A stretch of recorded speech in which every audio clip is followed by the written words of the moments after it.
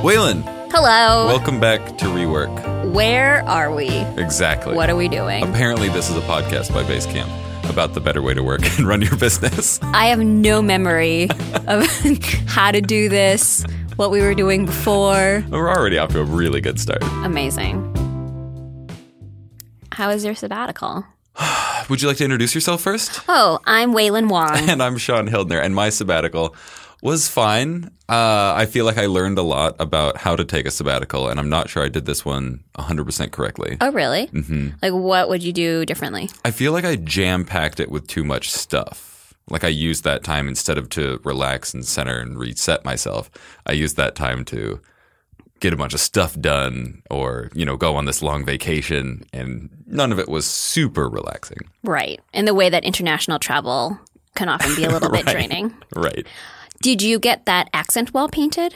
I did. I got a lot of walls painted. Oh, you did more than one accent wall. Mm-hmm. Was it all and blue? An entire hallway. Oh, a hallway. Mm-hmm.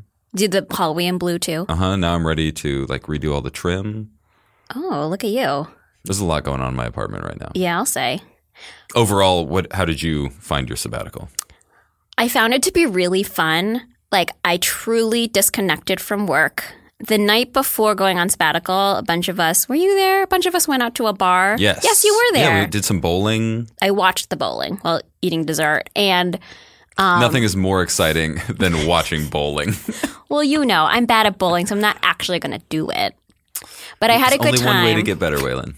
And our coworker Jonas took my phone and made me unlock it so that he could delete the Basecamp app off of my phone, which was very helpful because I'm not sure I would have gotten around to doing it. And then I would have just been tempted to read notifications all during sabbatical because I am terrible like that, and I would have done it. So I was really good at disconnecting from work. Good. I think sabbatical was still a little bit tiring in that we also packed a lot in. We took 3 different trips. But it's a different kind of stress and being tired than like work or like work burnout. So, yeah. So, you know, I think it's nice to like have these like, I don't know. It's kind of like alternating sources of stress. And when you only have one to focus on at one time, then it seems much more manageable. How do you feel about being back at work? I feel okay. Yeah? I actually really like work. And, now that my kid's back in school, it's like, I think Jason talked about this in our last episode before going on sabbatical, where he talked about work having seasons. And even though it's still really hot right now, so it still feels like summer, doesn't feel like fall. But, now that my kid's back in school and summer hours at Basecamp have ended, so now we're back to 5-day weeks instead of 4-day weeks. It just, I think, like preps the body and mind for being like, now we're back in a season of work, and I spent all this time traveling and reading novels, and I didn't really get anything done around the house. That's okay. But, it's like now I'm back and like ready to work on stuff. Mm-hmm. And, I got you a present. Oh, God. We just had a conversation at lunch about how much I hate getting and receiving presents. Oh, that's right. But I love buying presents. So I got you a present. Now you have to open it on the air. I hope everyone can hear that. Oh, my God. It's amazing. You have to describe it. This is, dear listener, a gargoyle eating I think it might be a cat. I don't know. What do you think? I couldn't tell what it was. I thought I would buy and then I would let you figure out what it's eating. A horrific gargoyle eating maybe a rabbit. I would go rabbit, actually. Well, it is from the French medieval city of Carcassonne. Oh, one of my favorite board games. And it's a real place, and it's absolutely beautiful. How was the wall? It was really cool. I've heard it's really beautiful. Yeah, it is. I mean, we were there during a very busy tourist time, and so the line to get in to see the castle in the middle of the day was longer than even Disney World lines. So we skipped it to just drink Aperol spritzes at a bar outside in a courtyard, and it was beautiful. But we did go see this nighttime spectacular show in Carcassonne, where the first part of it is they project these really cool images onto the wall of the castle, and there's music, and then you move into the courtyard and they have a dance show and a woman who is playing the viol da gamba, which is a predecessor to the cello. Sure. And that was beautiful. No, I don't know. So that was all really cool. Highly recommend going to Carcassonne. Well, very cool. And excellent souvenir shopping. So we're back now, and there's some big news. I was assuming most of our listeners already know this. In the next month or so. Early October. I believe it's October 2nd. We believe it's October 2nd. A brand new book is coming out from the Basecamp co-founders, Jason Fried and David Heinemeier Hansson. And it's called It Doesn't Have to Be Crazy at Work. And it's all about having a calm workplace culture that isn't about meetings and interruptions and getting every minute of your day scheduled. It's about how to have an office culture where you have enough time to think and do your best work, and where you're not worshiping work for its own sake and just sacrificing everything on the altar of hustle. You can find a link to pre-order the book at basecamp.com/books. We're hard at work on episodes around some of the themes in the new book, and you'll start hearing those in October. In the meantime, we have just regular, good old-fashioned rework episodes for you as well, starting with today's.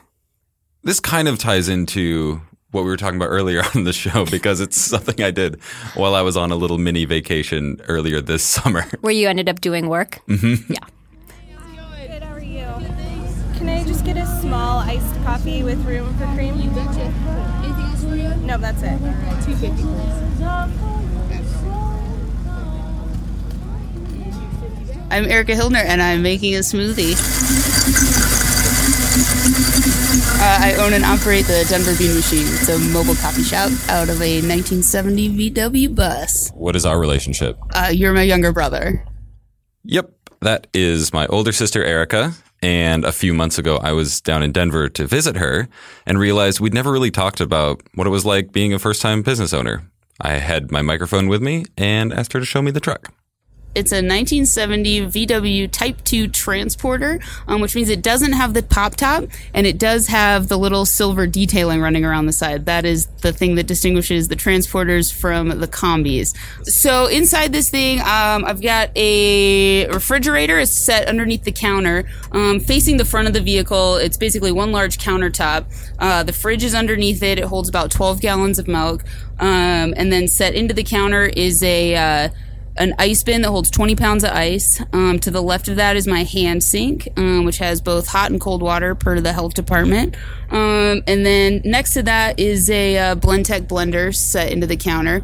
And then if I spin 90 degrees to my left, I'm looking at my drip brewer, which will brew those larger pots of coffee. And then if I spin 180 degrees, so I'm facing the rear of the vehicle, I have my 2-group espresso machine, my grinder, and then set up on the back of the vehicle, I have the back hatch open, and the whole drip brew station is back there, so all your creams, sugars, all that jazz. Pretty much we can do anything that a larger scale coffee shop can do. I've got like the regular drip coffee, any espresso drink. We do a bunch of different flavorings. I can do mochas, caramels, and then I also offer smoothies and blended coffee drinks. Oh, I always say we because it's me in the van because I feel like we're in it together. I can't do it without her. Have you named her? Yeah, Laura. Because one of the keys, it's for no reason, well, it is for a reason. One of the keys that was handed over to me to start the van had Laura stamped on it, like etched into the metal. I have no idea why. It wasn't from the owner that I bought it from. It might have been from the original owner. So I was like, yeah, it's Laura's key. It's for Laura. So I named the van Laura. We're at an outdoor food truck event in downtown Denver where Erica sells coffee every Thursday. And this being Denver, you may hear some folk music in the background. We're at Civic Center Eats, right in between the courthouse and the Capitol building. And they basically line this whole oval-shaped walkway with food trucks. And they actually do it every Tuesday, Wednesday, and Thursday from May to October. Monday through Friday, I have a standing rotation of different corporate clients that I go to, just like different office parks that don't have coffee nearby. And then Thursdays I'm here, and then on the weekends I pick up special events like sports tournaments, farmers markets, car shows, weddings, all that jazz. Is there something about Denver that makes this truck work? I think so, definitely. We have really good weather all the time. This truck is a full nightmare to drive in the rain. The windshield wipers only have one speed. There is no power steering, and the stick shift is as long as my leg, and I can't wear a seatbelt because I can't reach the pedals if I do, because the seatbelt has no elastic. It's just a set, or like no scroll or whatever seatbelts have to make them smaller or longer. It's just one strap that goes in, like a pilot. What do you do in the winter? I take winters off, and I tried to operate the first couple years I was in business, and I really thought, hot drinks, winter's going to be my busy season for sure, but I think what I've found is, most people know where they're getting their coffee every morning, and nobody's really trying to go outside in the winter to go find a coffee truck somewhere. They'd rather just, do a Starbucks drive-thru or something, which I totally understand. In addition to that, I have teeny tiny pipes inside this espresso machine that are incredibly susceptible to freezing. And so it was a bit of a learning curve of actually you don't really want to be working in the winter because, you're running into so many freezing issues with the equipment. And then you also have way less in sales because nobody wants to be outside. So I decided 2 years ago that it wasn't worth it. And so I stripped all the equipment out of it, closed up the bus, and went back home to Montana and skied my face off. Erica started selling coffee out of the bean machine in 2013 when she bought the truck for about $50,000. So I actually never had dreams to be a coffee shop owner at all. I just wanted to be a VW bus owner. And I bought a 1984 VW Pop Top. And I was cruising around on Craigslist looking for parts for it because you always need parts for VW buses. And saw this for sale, already retrofitted as a coffee shop. I was just like, oh man, that's the coolest thing I've ever seen. So I pretty much immediately quit my job, took out a loan, and thought, why not this? What was that process like? Were you scared? What were you feeling when you decided to just jump in like that?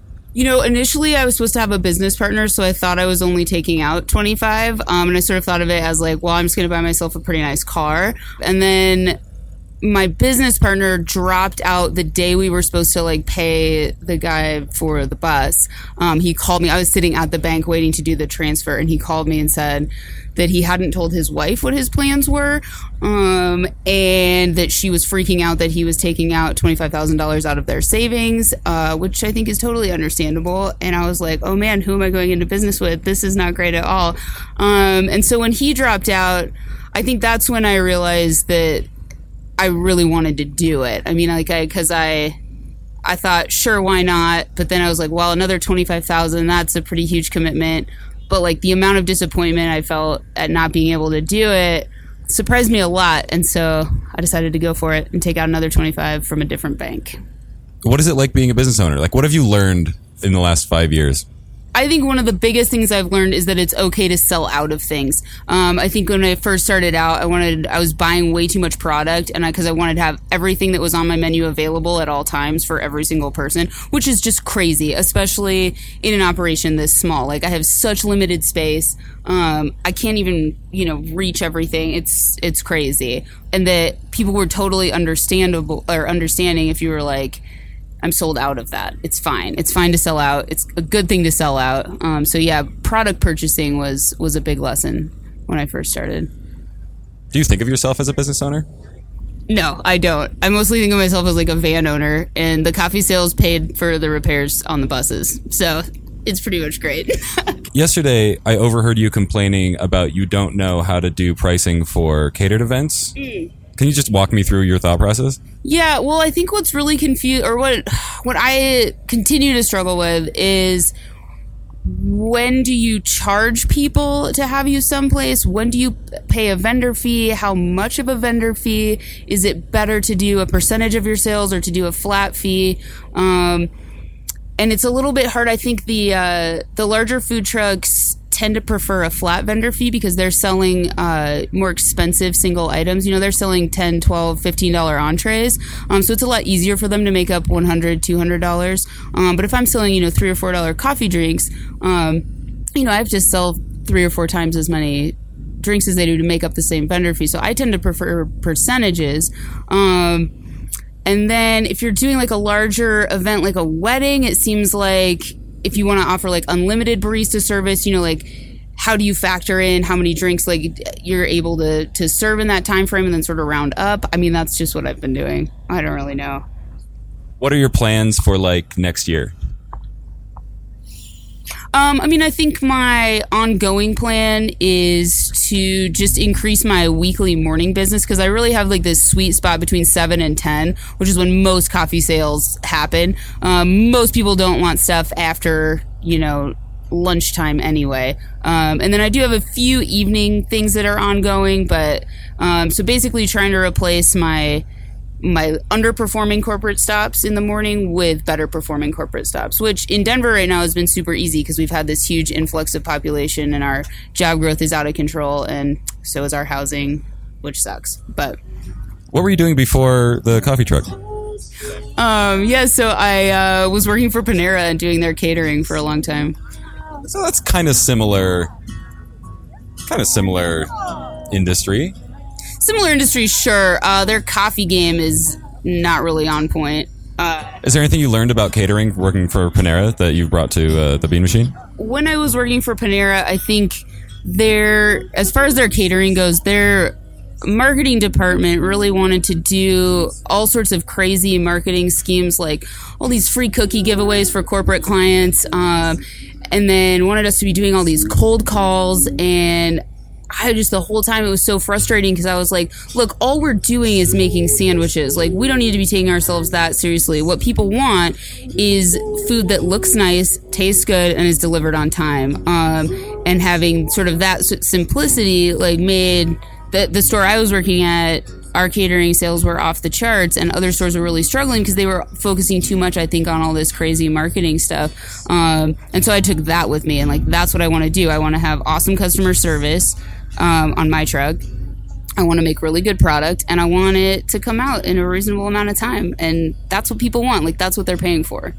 What is your marketing strategy for the Bean Machine? How do you find clients? Don't have one. Word of mouth, I guess. Sure. I've never actively marketed at all. I just drive around. The van's adorable. I basically rely on the van to speak for myself. I barely even use social media. I know it's a thing. You're supposed to be on Twitter. You're supposed to be on Instagram. I don't even know what Snapchat is. I mean, like, it's a chat that you snap. I don't even know. I hate it. I really don't like it at all. So yeah, I would say once every 2 weeks I put something on Twitter, and it's usually the same post, like, oh yeah, I'm in Denver in a coffee truck. Come find me. I mean, I really haven't needed it. I don't know. It's an awesome tool, I think, to have out there, but yeah, just not my jam. All right, what can I get for you? Can I get a large iced caramel latte? You got it. Thank you. Yeah, do you want whipped cream on that? Sure. I will say this. You gave me a copy of Rework, I think the first year I started up, and I had purchased the vehicle in winter and then got it going sort of that next spring and summer. And I read it, you got me the book for Christmas, and I read it on the plane coming back to Colorado. And my biggest takeaway was like, oh, I might be doing this right. And it was just like this sense of relief because it was like, I don't have any sort of business background, you know, like I don't know anything. I've never ran a business, ran a business. I've never run a business. English major. Blowing it. No, I didn't have any business experience. I didn't take any business classes in college. I didn't even take public speaking or whatever. I don't even know. I just sort of went at it with common sense and was like, yeah, I'm going to make coffee. I'm going to drive around in a bus. Where would people want coffee out of a bus? And sort of went from there. And it's not like I had everything figured out, but as far as just like common sense stuff, it really hasn't been that hard. And I remember just reading the book and being relieved that, like, I'm not as out of depth as maybe I thought I was. And I don't need to know everything that they must teach you in business school. I don't even know. But I could just rely on myself and figure it out as I go. And that it was, like, fine to be taking a risk and fine to be making mistakes. And, yeah. Thanks, Erica. Thanks, brother. Thanks for visiting me and surprising me on my birthday. Thanks for having me and letting me stay on your couch. You got it. Love you. Love you too. Bye. Bye. Rework is produced by Sean Hildner and me, Waylon Wong. Our theme music is Broken by Design by Clipart. You can find show notes for this and every episode of Rework at rework.fm. You can find us on Twitter at Rework Podcast. And if you want to give us a call, you can also leave a voicemail at 708-628-7850.